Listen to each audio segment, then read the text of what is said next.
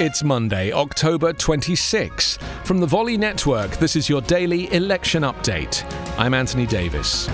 With 8 days to go until the election, more than 4 in 10 supporters of both Donald Trump and Joe Biden said they would not accept the result of the November election if their preferred candidate loses, according to a Reuters Ipsos poll.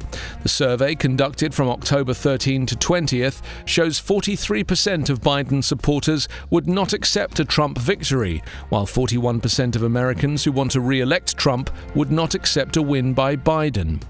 Smaller portions would take action to make their displeasure known. 22% of Biden supporters and 16% of Trump supporters said they would engage in street protests or even violence if their preferred candidate loses. US election officials are dealing with a series of challenges this year that have raised concerns about the public's confidence in the result. Top national security officials warned last week that Russia and Iran have been hacking into US voting systems and looking for ways to undermine the election.